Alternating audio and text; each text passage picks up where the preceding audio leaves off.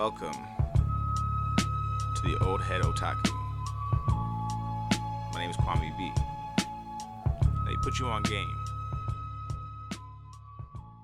Hello, this is the Old Head Otaku, and I am your host, the Old Head Otaku, aka Kwame. This is my flagship episode. I had another flagship episode at one point, but I decided to change it up and talk about a series that I very much enjoy and very much am obsessed with at the moment. For a show called Old Head Otaku, you'd expect me to do older series, which, don't get me wrong, that is definitely in the works. But I really wanted to talk about a series that I feel like more people should get into. It's a newer one. It's been out for about 3-4 years now. And I'm talking about Jujustu Kaisen, or what I like to call the Nega-shonen. Not the anti-shonen, not the dark shonen, but the Nega-shonen. It is a shonen at its core, but it does things with the shonen tropes that I am genuinely coming to love, and I've seen done in other series, but I think it's done better in this series compared to its contemporaries like Bleach or Yu Yu Hakusho. Now, I know people are going to hear that and think, oh, did he just say Jujutsu Kaisen is better than Bleach and Yu Yu Hakusho? I definitely think it's better than Bleach. I would say that it gives me the same feels that Yu Yu Hakusho and by extension Hunter x Hunter gives me in terms of like complex stories, morally gray characters, morally gray environments, complex power system, and just like a series that makes me go, I want to learn everything about this world as much as possible. But I do think it's better than Bleach. Don't at me. Come at me about this later. We'll talk about Bleach when the time comes. I will give you a whole breakdown about why Bleach is kind of a series I let fall to the wayside. But I'm getting off track. Today's topic is Jujutsu Kaisen, the Nega-shonen. Now, you might be asking, what is Jujutsu Kaisen? Jujutsu Kaisen, like Demon Slayer before it, is a series that doesn't try and do much to reinvent the wheel. But it does, however, take the tropes we are familiar with and the influences it has, and so proudly wears on its sleeves and subverts them in their own ways, the way we wouldn't expect from this kind of series, especially one that runs in Shonen Jump next to stuff like a Demon Slayer or My Hero Academia, Jujutsu Kaisen is a series written and drawn by Gege Akitame, a pen name used by this artist and writer. Following some well-received one-shots, number 9 and Nenkai Bungai Bada Barujira, which I will talk about here in a little bit, they were given a chance to write a 4-chapter miniseries called Tokyo Metropolitan Tourist Technical School. And from the amazing success and the well-received nature of it from the fan base, they were given the opportunity to expand upon this universe and evolve it into what is now known as Jujutsu Kaisen. As far as influences go, they have cited Gege Akitame has cited Tite Kubo of Bleach fame as a major influence, as well as the works of Yoshihiro Togashi of Hunter x Hunter and Yu Yu Hakusho fame, which the majority is apparent in reference, which the latter two series, Yu Yu Hakusho and Hunter x Hunter, seem to play a way bigger influence to this series, in my opinion, in terms of power system and then like approach to fights and aesthetic than I would say Bleach is. There's definitely some Bleach aesthetic in there too and influence, but I would say that Togashi seems to have really influenced Gege Akitame. Born in the Iwate Prefecture on February 26, 1992, getting their start working in the manga industry as an assistant to Yosuhiro Kano, the creator of a manga called Kiss Death in 2014, they would get their first published one-shot, Kimishiro Sosa, published in Shueisha's Jump Next, Volume 2 on May 7th, 2014. Followed by another one-shot called Number 9, again published in Shonen Jump Next, in the following year, May 1st, 2015. The next short they would work on is actually one that gained them some real notice, which is Ninkai Bongai Baru Barujira, that premiered October 3rd, 2016, and actually earned them a Gold Future Cup Award. Now, like I said, I have come to truly love Gege Akitame's work, and I think the thing that stands out about their work to me is that it seems like, they're in their 30s. They're about the same age as me. I get the vibe from them that they read stuff like Bleach and Hunter x Hunter and Yu Yu Hakusho and Naruto. And though they love those series, I feel like they also saw the issues with those series that I see with those series. For example, when it comes to the comparison between Bleach and Jujutsu Kaisen specifically, I always think about the main characters of Ichigo and Yuji. Yuji is a character who currently doesn't have a solid motivation, and in Bleach, Ichigo has motivations, but they also seem kind of nebulous. I feel like Jujutsu Kaisen is handling Yuji's lack of motivation compared to Ichigo's lack of motivation differently, or not necessarily lack of motivation, but having different types of motivation compared to like their contemporaries like Naruto, where it like or Luffy, where like I'm gonna be the Pirate King or I'm gonna be the Hokage. They're both characters who just genuinely want to protect people, but they both exist in a world that makes it difficult for them to do that in the way that they would want to, you know? But I digress. I do want to talk about the other works of Gege Akutami to give you a good idea of like where they were and what got them to where they are today in terms of their series. Their more popular series, Jujutsu Kaisen. We're going to start off with their first series, Kamishiro Sosa. The series itself follows a young girl named Suzy Ayamiya and her partner Genji, a pair of kami, beings who could be considered another group of humans with the power tied to one's specialty. In the case of Suzy, she is a doll maker. She has the ability to create living dolls, which if you watch Jujutsu Kaisen or read Jujutsu Kaisen, sound very familiar to a character that we all know and love. And Genji is a sword master. They both have been tasked to saving a village that has been sealed under what appears to be a giant cooking pot. Off top, this being their earliest series, you can definitely see the DNA of things to come. Things that come from Gege. This series is a very fun and bizarre power system that leads to the lead pair have for the 45-page story. It's pretty hard to find. It took me a minute to figure out where to read it, but I hope you can. If you're listening to this and you're curious, just look up Kamishiro Sosa and give it a go. The power system is really interesting. Like I said, it's a system in which the characters have a specialty, and that is their mastery. Like I said, Suzy's a doll maker, but in the case of the main bad guy of the story, the main antagonist, he can summon cookware and cooking pots and use them as weaponry. And again, they seal the village under a giant cooking pot. It has a fantastic twist, one that plays back into, I think, the tragic tone that Gege Akutami likes to bring to their manga world, where characters who have very happy-go-lucky exteriors have also suffered great tragedy, and how they go about fighting against that tragedy to change the world and, you know, be better for the world.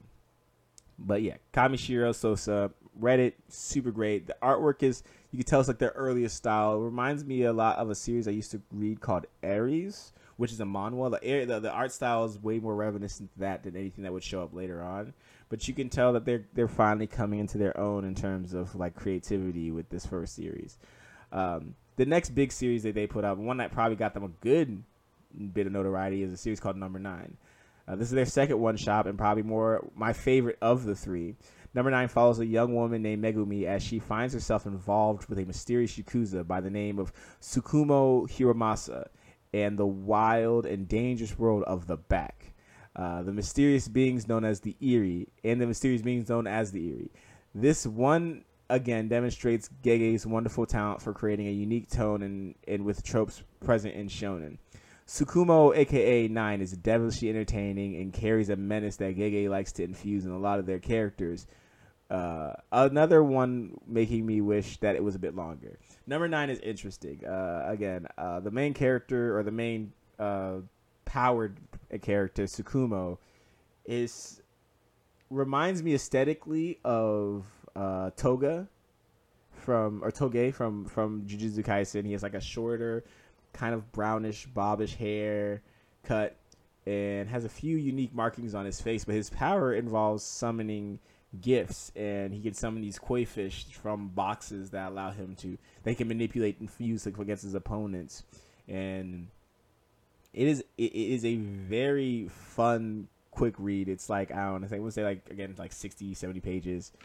And again, you can see tiny bits of that same kind of tone that we'll see later on in Jujutsu Kaisen. You have main character who carries themselves with an air of like menacing and evil, but when you get down to brass tacks, they're actually a really kind and caring individual who likes to fight for those who cannot fight for themselves. I really love number 9. It's got great character designs and great world building, and I suggest everyone go and look for it or look up the art. I posted on my Instagram, which I will definitely put in the credits of this or in the notes of this as well. And then this last one, well, I guess technically the last one shot, but not the last like prequel or last pre-work before Jujutsu Kaisen, is a series called Nikai Bongai Bora Borojira. Man, it's a mouthful. It's taken me months to even say that properly. I'm not even sure if I got that 100% right, but that is, what it is. The final one shot of this trifecta is we meet 2 young heroes in the story. You have Nurana, Kento, and Hanami. In a world where all weapons have been outlawed, monsters known as kaiju have emerged with no more traditional weaponry. All being known as Fukujin was commissioned to be created to fight off the invader Kijin. Naruma is your typical Yankee delinquent. After witnessing a battle between the Fukujin, who he refers to as Maskman, he eventually is caught in the middle of the conflict and discovers that the monster and his classmate have a deep secret to their battle. This is a great one. This one, if you're currently reading Kaiju number 8, it kind of feels like Kaiju number 8 in terms of main character having a secret. One of the main characters having a secret involving a giant monster, using it for combat. I really love the main character Kento. He seems like to me the true predecessor to Yuji Itadori, who we see in Jujutsu Kaisen. Even his hairstyle and like general like appearance and like use in the story feels like his backstory was used for Yuji. He is a young, strong high schooler who has almost supernatural levels of strength and fighting prowess. Even his character design is very reminiscent to Yuji, except instead of red being a prominent color in his design, he has more of a tealish green. He wears like a teal green t-shirt and a traditional like Japanese schoolboy outfit. And Hanami, the young lady who he meets, is another example of like I think Gege Akutami's incredible ability to bring both a realistic and diverse character design to female characters. They're drawn to be a bit I wouldn't say chubbier, but a bit more like average size, a bit bigger, and she has bigger legs, and she has the same kind of very powerful presence to her regardless of all that. She's just a really cool character that we see in the series. And again, I suggest reading all 3 of these series. I will try and find some links to put in into the story notes of this episode when it's released, so that you can find them. I wish I could say I could find legal means to them, but you might have to find some not so legal means to do so. They were never really released in English. At least they're not on the Shonen Jump app or on the Plus app. So you might have to go some hunting and find some scans of them. But I definitely seek that all 3 of these series do a very good job of setting up the things that we will see from Gege Akutami. Again, darker tones to their stories, dealing with characters whose outward appearance doesn't necessarily match the inward appearance. A world where interesting creatures exist and the people who have to deal with them. You could tell that Gege was working towards something here.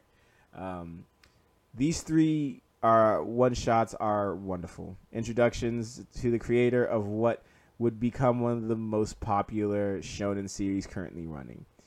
Tiny details in these stories share DNA and feel like a roadmap to Jujutsu Kaisen. For example, Nikai, the character of Naruma, feels like a prototype to Yuji, like I said.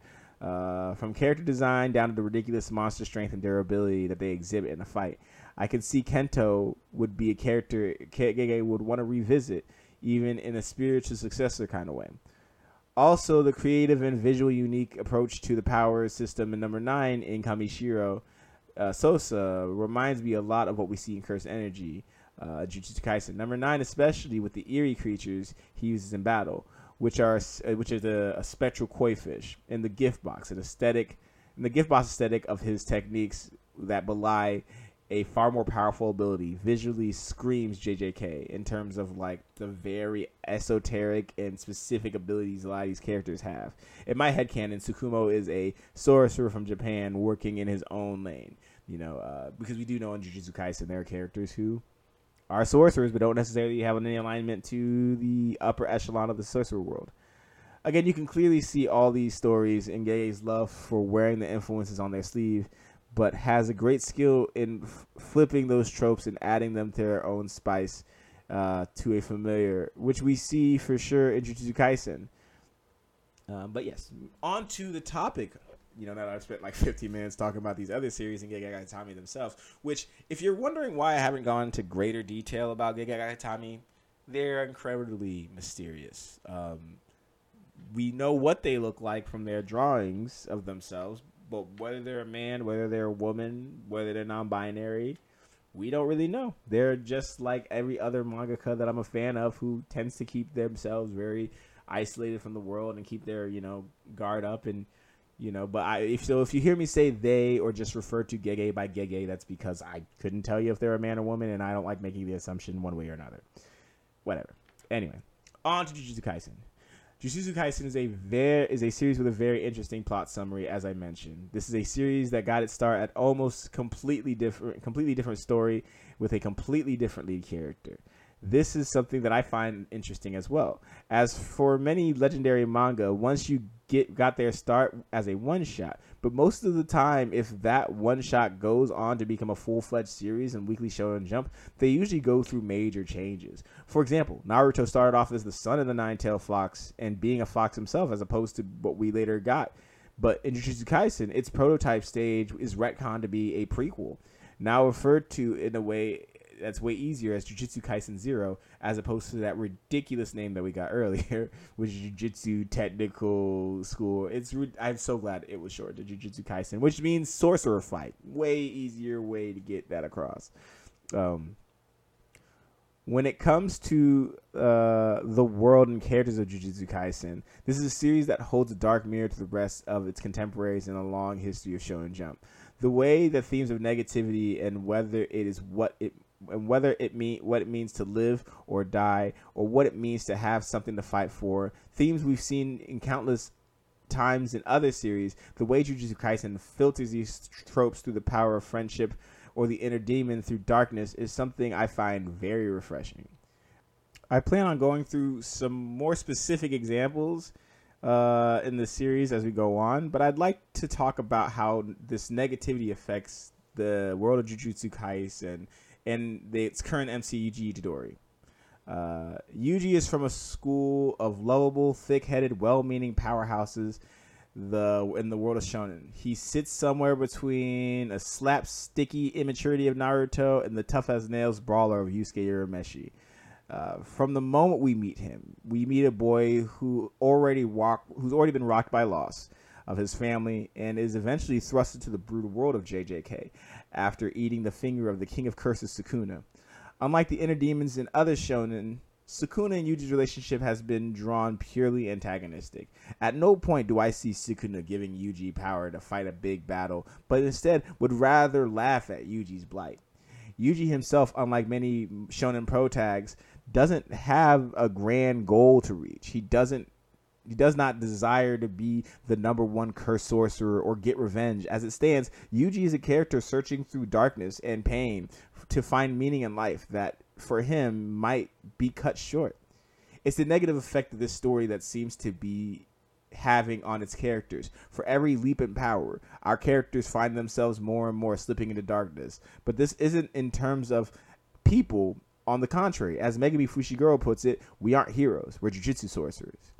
In these words, and in many other moments in the series, we see that people, these sorcerers, find themselves faced with death every day and yet choose to fight for humanity. We have also a great complex power system in curse energy, and curse techniques can run from giving from pretty straightforward to needing to research how a game like Pachinko is played in order to understand the ability. Not only does this system add a bit of mystery to the battles, aka like JoJo's, where learning an ability of your opponent is key. I appreciate the way it is also tied into the story. As we learn more about the various abilities and techniques of the world, we see that these are indeed curses, that the effects they have on the people they are tied to. For example, the Zenin clan, a clan that values its power for good techniques and shunning those who lack luster, especially the women of their clan who are treated as less than and whose value is only measured by their beauty and usefulness. This reflects on the negativity tied to the Jujutsu world, but also it leads to people like Gojo Sotoro and Geto Sugimoto, wanting in their own ways to bring a change to the world. As I continue through the series, I will be talking more in depth about these characters and the world of Jujutsu Kaisen. Yes. This is a pretty short episode. It was more or less just an intro to the world, and I wanted to talk about Gege Akutami and how they've really, truly jumped up into being like my rank number one in this new school of Jujutsu Kaisen. Everything about the aesthetic of the series, the power system, the characters have truly come to love. And next episode, I will be going into, let me look at my notes here. Next episode, I will be going into, oh man, where is it? Let's see. Where are all the things? Oh, right. Next episode, I will be going into Jujutsu Sorcery. Yes, Jujutsu Sorcery will be the next thing I want to talk about in this series. Because, man, do I love me some Jujutsu Sorcery. The cursed energy power system has truly become one of my favorites. And you'll find out next time here on Old Head Otaku why it is. But anyway, for now, I'll be signing off. Thank you guys for listening to this. Getting this podcast off the ground has been a pain in the butt, mostly because of my own motivation and other things in life. But I hope that you guys stick with me through here and become a fan. If you want to follow me online, I mostly have an Instagram. It is Old Head Otaku. That's let me double check. I think there's a bunch of older underscores here. Let's make sure. Give me a moment. Yes, it is old_head_otaku. And you'll know it's my profile because you'll see Brooke just chiefing. Anyway, but that's it. Catch you next time. Thank you for listening and have a wonderful, wonderful rest of your night or day or whatever. Deuces.